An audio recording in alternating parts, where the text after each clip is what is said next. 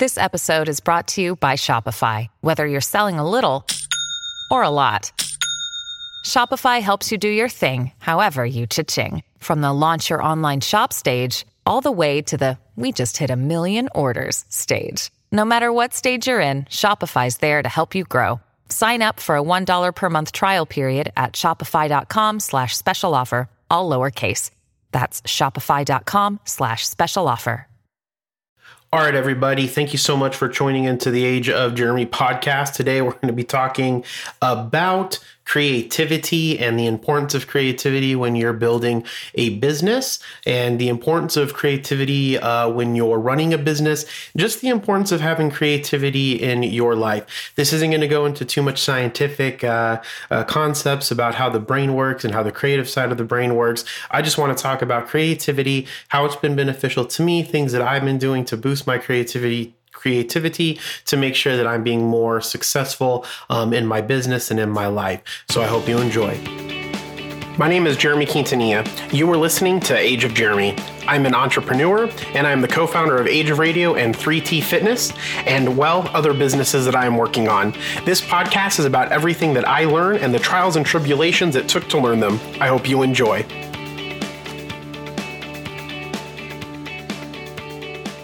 All right, so if this is your first time tuning in to the Age of Jeremy podcast, again, my name is Jeremy Quintanilla. You heard that in the introduction.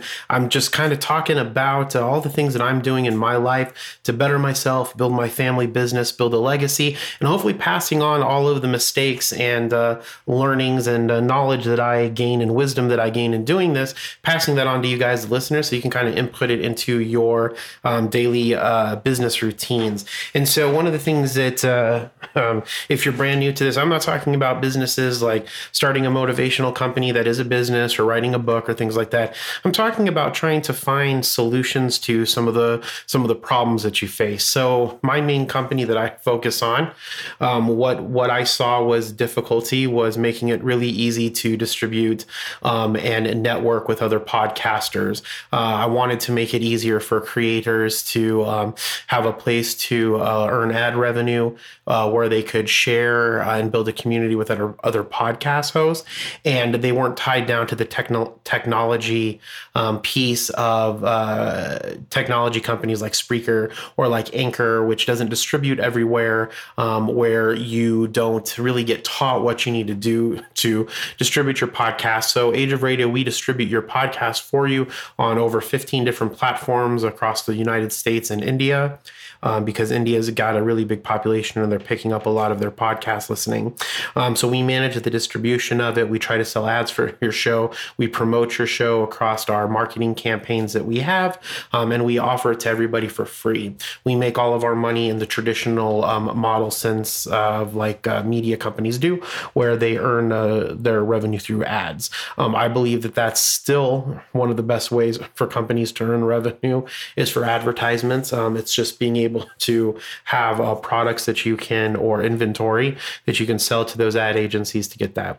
And then we branched off of that and diversified. One of my biggest things is I've had some problems with Musician's Friend. And they're one of the larger places that distributes equipment. And then obviously I like Amazon as far as, the fact that it's been more convenient, but I think more companies can compete with Amazon. So we're really trying to compete with Amazon and Musician's Friend, and I guess Sweetwater, and I think Z Sounds to offer equipment. So right now we do sell and focus on podcast equipment, but we're going to expand that. And there's lots of other things that we're going to expand on. But the point is that what I'm trying to solve is I'm trying to make it easier, and even easier than it is already today, for people to create their content and distribute their content in a fashion that's not, I guess, bogged down by either you already having to have a big following and not being bogged down by the current choice of technology that you're choosing to use. And so that's one of the things that we really hope to do with Age of Radio. As a media company, right now we have about 100 podcasts. We have sponsorships for advertisers, and we sell advertising. The other company that I have is a company called 3T Fitness. That's mainly ran by my business partner, John. Well, it is ran by my business partner, John Vasquez. areas. And so 3T Fitness really solves the problem of building a community where you can learn together for mindset and health. And we have a fitness center in Mesa, Arizona. And then I have two other companies that I'm really working on that's taking a lot of my time. But I'm not going to go into those now. But the point is that what I'm hoping you can get from this is to learn how to diversify your revenue, how to do things in your personal life that'll better your business life, how to build strong relationships, understand family businesses and how families do business together. And hopefully just you come out of this getting a lot of knowledge. But the one thing that I wanted to talk about today was creativity. And I'm going to talk about it in two different fashions. The first fashion that I want to talk about is creativity and why it's important for you to do certain types for you to be creative in your own life, especially if you're a content creator. So I guess it really relates to content creation. And so content creation is really important in whether you're a business or whether you're an individual trying to do some of those other things that I said that other people do. Like if you're trying to sell like an educational piece, if you're trying to become a YouTube entertainer, or you're really good at something and you want to share that with people. So there's a concept called content marketing, which we don't talk too much about on here, but essentially content marketing is a specific to, or I guess how content marketing works is rather than you going and paying for like advertisements, what you do is you create a piece of content and then you give that content away for free or for a smaller price. And the idea is to drive people to your main focus of business. So a lot of the times you see that with blogs. So let's say Age of Radio, for instance. Well, I guess you could even think of this podcast as content marketing. So you come across Age of Jeremy, we teach about podcasting and enterprise and business stuff. And then from there, you eventually go over to Age of Radio, you start your podcast with Age of Radio. Then we utilize the inventory that your podcast allows us to access. We sell that inventory through our Megaphone targeted marketplace that we partner with and through our Age of Radio ad space direct advertising. And then you make money off of it. And so that all started from the fact that we had this piece of content that we gave out to people for free to learn about business and so forth. The other thing that you see a lot of it about is you see a lot of it with blogs. So a lot of companies have blogs and they give that information away for free. You find it on their Facebook pages. And then what you do is you get the access to the Facebook pages. To that blog content. And then from that blog content, you end up going to their website and purchasing things. And that's essentially how all of the content marketing piece of it works. You also find some other companies that they'll create like whole magazines that they'll sell subscriptions to, or maybe they'll even have a paid podcast that you can buy. But essentially the whole core of it is to go back to their core revenue stream to attract you to how they make their main core portion of their revenue. Okay, and if you're not familiar with revenue diversification, essentially, you can think of it also kind of like income diversification. So if you're an individual and you have probably what's called W-2 income, and so that's from, or 1099 income. So hopefully your employer is paying you as a W-2 because they should be, unless you're a small business and you're contracting with them. But essentially how it works is that's kind of income that you get for selling your labor. So you sell your labor to your employer, they give you a portion of income for the hours that you work, and that's earned income. Another form of income is distribution income, or also what's called dividend income, where you give money to a company, you invest it, and then you get a portion of the profits based off of the portion of your ownership. That's another type of income. So that would be diversifying your income. Now you have two forms of income. Another form of income would be real estate income, which is kind of like, it's almost like distribution and dividend income, but you take the money, you invest in real estate, like property, like maybe a land or a farm, or more commonly a commercial building or a residential building, and then you get paid mortgage from that or rent from that essentially. And so if you have your mortgage paid off, then all that rent comes to you, and that's just money that you get off of that asset while that asset valuates over time. I would say that the income that we're most commonly used to is earned income. Now, a business has to think about these types of income as well. Not really the income that they pay their employees, because that would be an expense to the company, but they have to think about different ways to make revenue in case certain things happen. So, for instance, we have our advertising revenue, we have equipment sales revenue, we have editing services revenue, we have our Bazaar revenue. So that's and a Bazaar is where you can buy affiliate links or where you can shop our affiliates and things like that. And we'll be spending a lot of more time on this over the next year. But essentially, those are 4 different pieces of revenue that we have coming in. So we focus on those different brands or those different products or services. They go up in revenue. And then when one maybe ads start pulling back and companies aren't buying ads, or maybe during the summer, advertisers don't spend as much because they want to save their ad budget for the winter, then they pull back on those ads, but we still have the advertising coming, or the money coming in from those other forms of revenue. That's revenue diversification.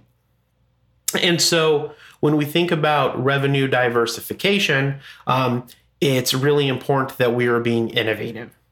And so a lot of companies use this for content creation. And so, or they use content creation as a form of this diversification. So to get back on topic with the creativity piece of it, is that whether you're an individual or you're a business, you want to be creative in the sense that you're going to be able to innovate new ways to do things.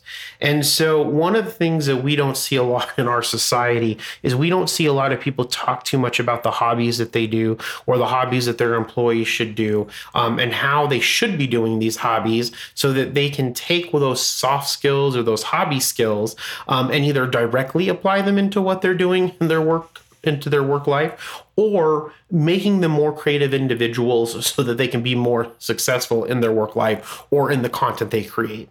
And so when I talk about creative hobbies, I talk about what people usually think of, things that like painting. I think of gaming. I think of drawing. I think of photography. I think of maybe crocheting, quilting, things of that nature, maybe joining a softball league or sports team.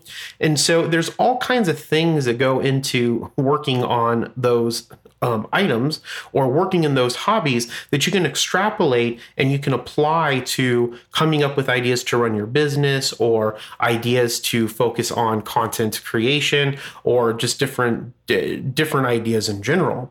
And so one of the things that we think about this, about how hobbies can help, is we talk about this concept where you can cross-train in the hobby that you're doing, so that the other thing that you're doing makes you better at the current thing that you're doing. So if I'm thinking about being able to be creative, so right now we're really working on an app for Age of Radio. And one of the problems with that is that I don't want to pay someone to do it.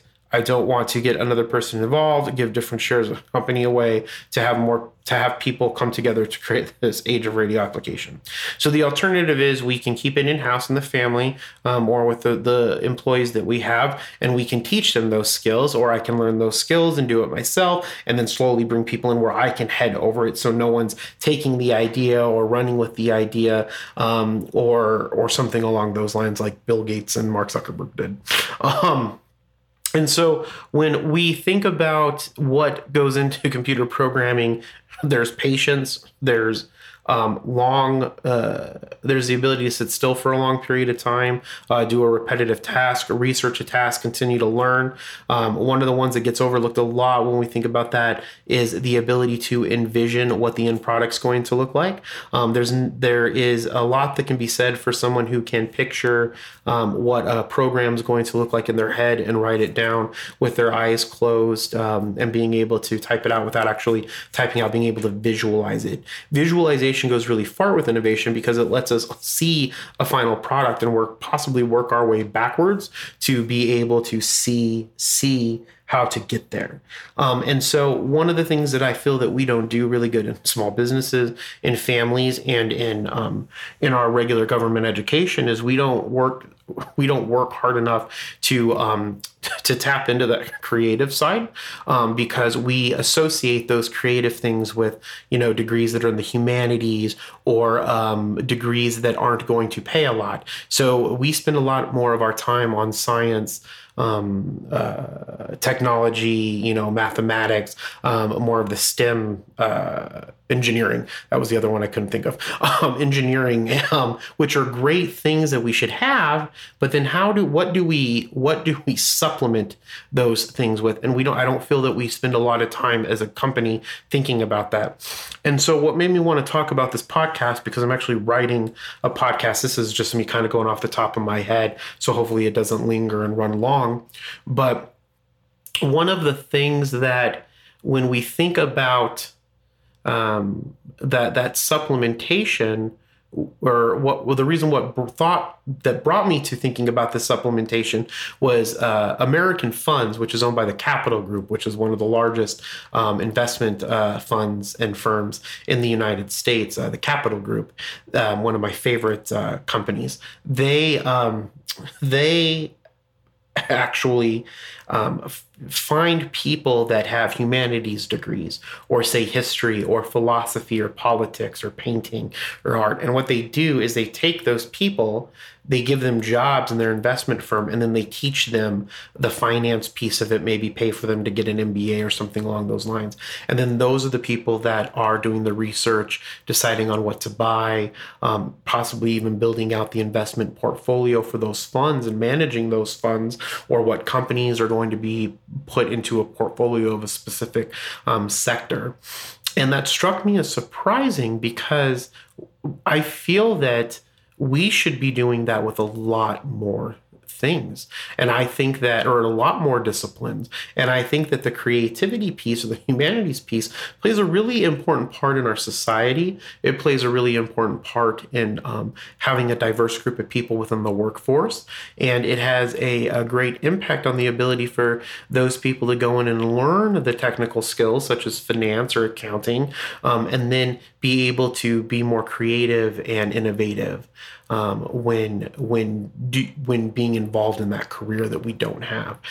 Because when you get a bunch of people that just went to finance school, they all think the same, right? And if they don't have any good creative outlet, if they don't have any good creative hobbies, and their hobbies is their work, and they're not doing anything to better themselves as far as it goes with their person or with their personal endeavors, then they may not be getting a bunch of other different skills that could make them better at their finance job, or their engineering job, or their physics job, or whatever the place is. There's a lot that can be said for learning how to do creative things. And so I think that that's the first thing, is if you can find some different creative hobbies. I think painting's a really good one. I personally think that model building is a good one in painting. And so photography is another one. You can learn all of these other skills, how you can see the world differently, sitting and learning new technologies. And then the things that you can learn from that, or the disciplines that you learn from that, they make you better in what your main career is or what your main business is. The other part of that is, so if you have a person that's wanting to create content and they're doing all these creative outlets, then they are going to be better at creating that content. But we don't think about that creativity as it comes to the boardroom, or that creativity as it comes to businesses. So one of the things that I've been doing is, like I said previously before the break, that I have been really trying to do computer programming. And the reason why the computer programming is important to me is because I want to create an app. Now, when I think about the things, visualization and patience are the two things that come to mind when I think of computer programming. Now, you have to work at it really hard. I know that my goal for this month is to do 20 hours or so of computer programming. And I am a little bit behind because got caught up with getting some shows onto Age of Radio, so I haven't done all of the programming training that I would have liked to have done so far. But I'm tracking it to make sure that I can stay in that 20 hours at least this month and keep pushing that. And so when we think about what could go along with that, I came up with two things that would make me a better programmer: patience, being able to sit for long periods of time and do a repetitive task, and then visualization. I think visualization is important because you need to see the programming, you need to see what it is that you're trying to create, and I think that those two things are very beneficial. And so I took that and said, okay, well, what would also be really, really good as a hobby, something that I enjoy that would make me a better computer programmer and that would also make me better at governance. The two things that came to mind was model building and gaming. And so I've always been a big fan of role-playing games, such as Dungeons and Dragons, and I've always wanted to get into Warhammer, and I suppose now that I have the money, Warhammer is kind of an expensive hobby, I decided to delve into Warhammer for not only this reason, but there's another reason which we can talk about at another time. But Warhammer is essentially a tabletop strategy game where you fight another infantry or another army, and you have models that you have to put together and you have to paint and you have to design based off of their factions and putting them together based off of points. And then you play a player and you fight, and it takes a couple hours to play. And so when I started doing these modeling, the painting, I've always enjoyed painting, whether it's physical painting or painting, but you're sitting there for long periods of time. I think I sat for, I want to say like 6 or 7 hours. The other day, I had to do the primer, I had to paint, and then prior to that, I put them together. And I think that they look great for my first go around at this. And so that really helped bring that sense of calming to doing a repetitive task where you're just kind of concentrating. Now, the difference is when you're going to be doing programming as opposed to, say, painting a model or a miniature, is that the programming, you're actually learning like a mental new skill.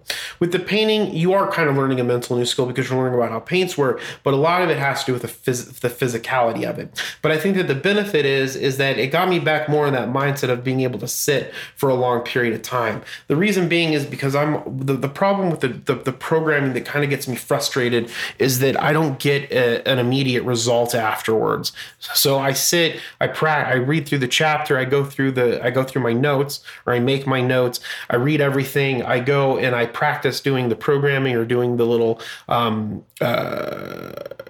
activity that the book has, and I can see how it's supposed to work. And so that's great, but it's difficult for me to be able to do it on my own, which I think comes to another really good point when we talk about, strategizing, because when you strategize, right, you're placing your pieces on the table, and you're either solving an objective, in which you have to take a fort or something, or you're attacking your enemy and you're just destroying them, right? And so when you're putting everything on the table, you have to figure out how you're going to put people on the table.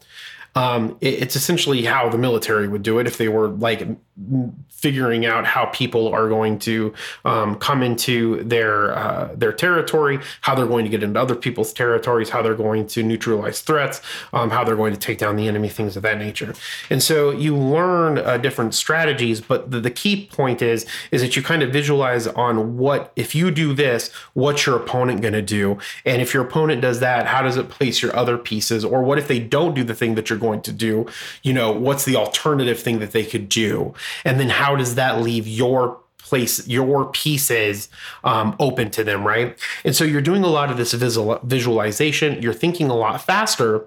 And so that's really beneficial when it comes to the computer programming, because when you're looking through the program, the program essentially runs linear, right? So it has a place where it starts, and then it cycles through the program, and then based off what the program does, it presents different things to the user, and then based off the user it continues to run, right? And so when you're looking at that, being able to visualize what's going to happen when you put this in is very, very important.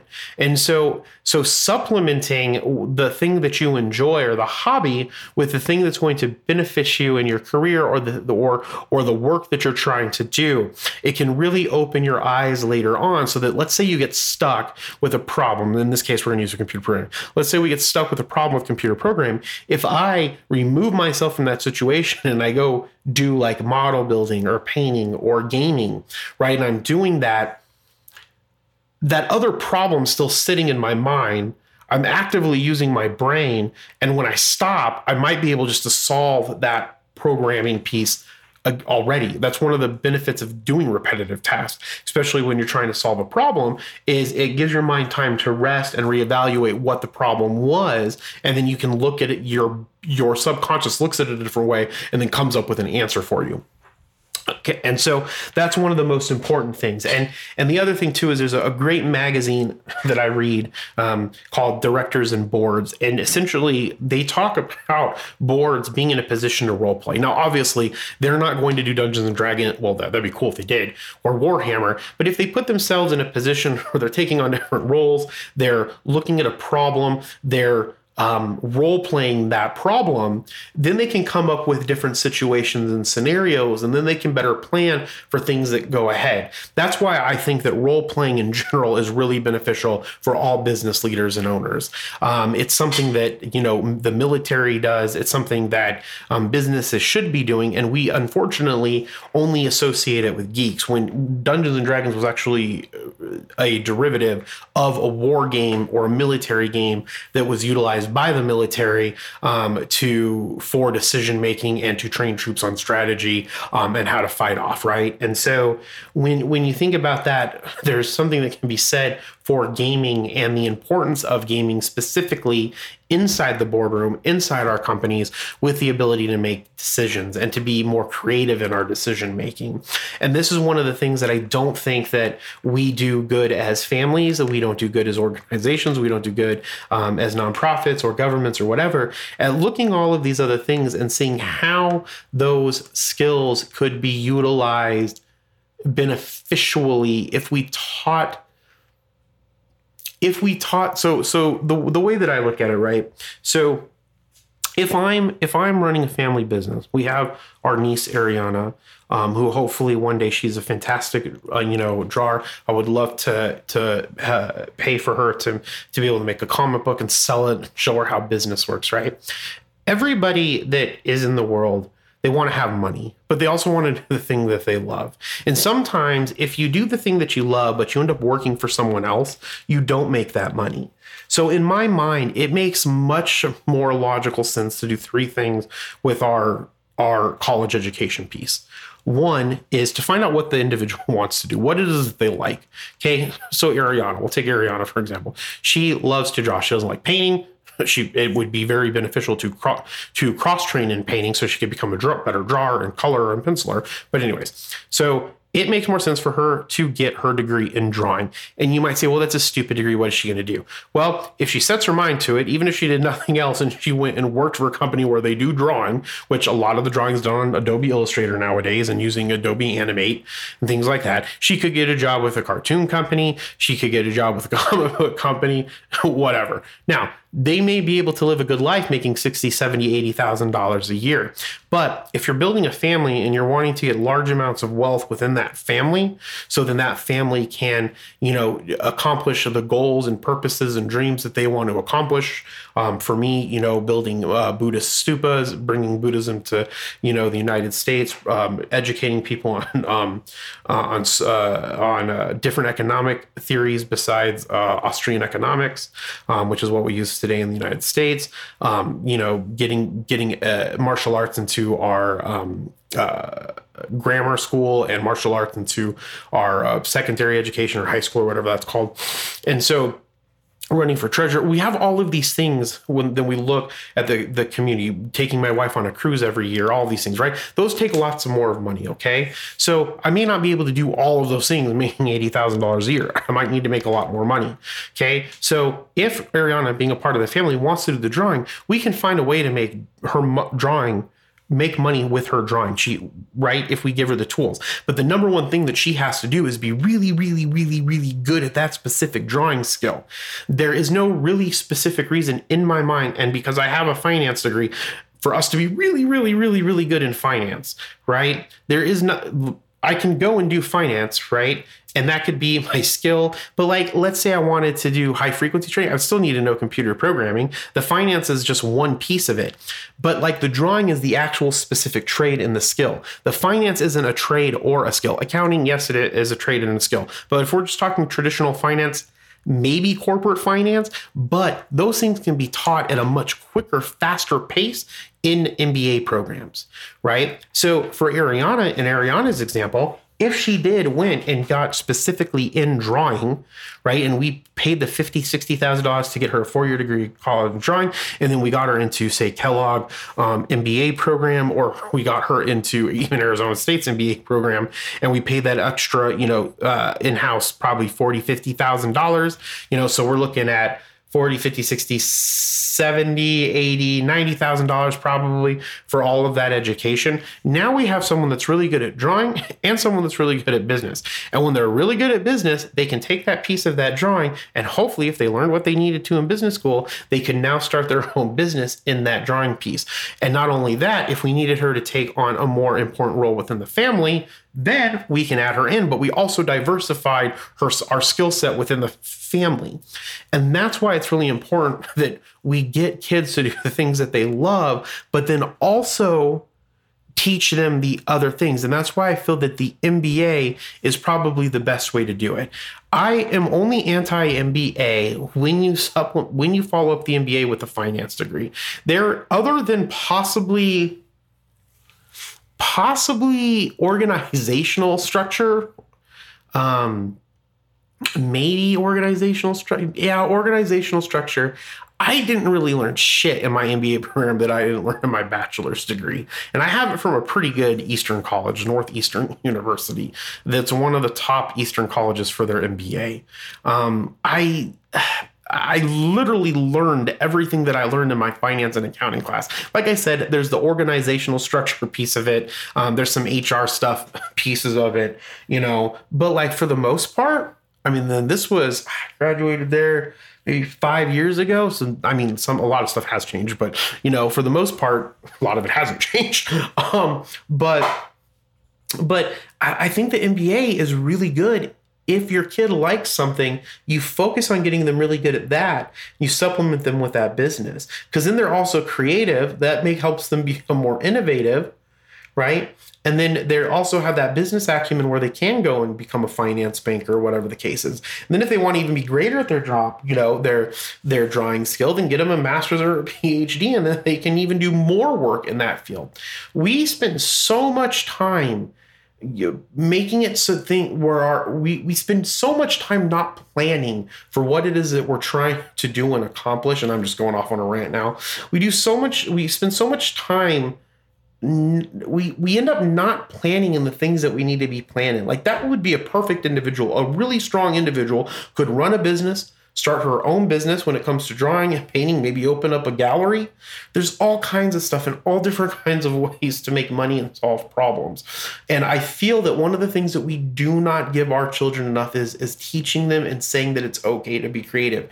If we go on social media, we're always like, oh, these degrees are stupid, vet degrees, I think vet degrees are cool. But we'll say vet degrees, painting degrees, textile degrees, dancing degrees, like 15th century art. Well, we need to have people that study those things and can push those things forward, right? But that may not be the only thing that we need. And that's why I feel, and I'm pretty confident that that's how you can implement that MBA into your family and into your leadership in your family. But point of this is I think you need to spend some time thinking about the things that you want to do that are creative. I've chosen, for me personally, to get my mind going and to also help with the songwriting piece of it for the album that I'm working on is the painting. So I've been spending a lot of time painting miniatures, playing more role-playing games. Kind of want to get into a little bit of drawing. there, and then also the photography piece of it. But I think if we can supplement those things in our days, it gives us that break from always constantly working on our businesses. But then we might even come up with other cool things that we can add into our businesses. They also make us more creative. And more importantly, they can help us visualize things. And when we can visualize things, we can innovate things. When we can innovate things, we can solve more problems. And when we can solve more problems, we can make more money. We can make better decisions, hopefully with that money, and then we can help the world in a better place.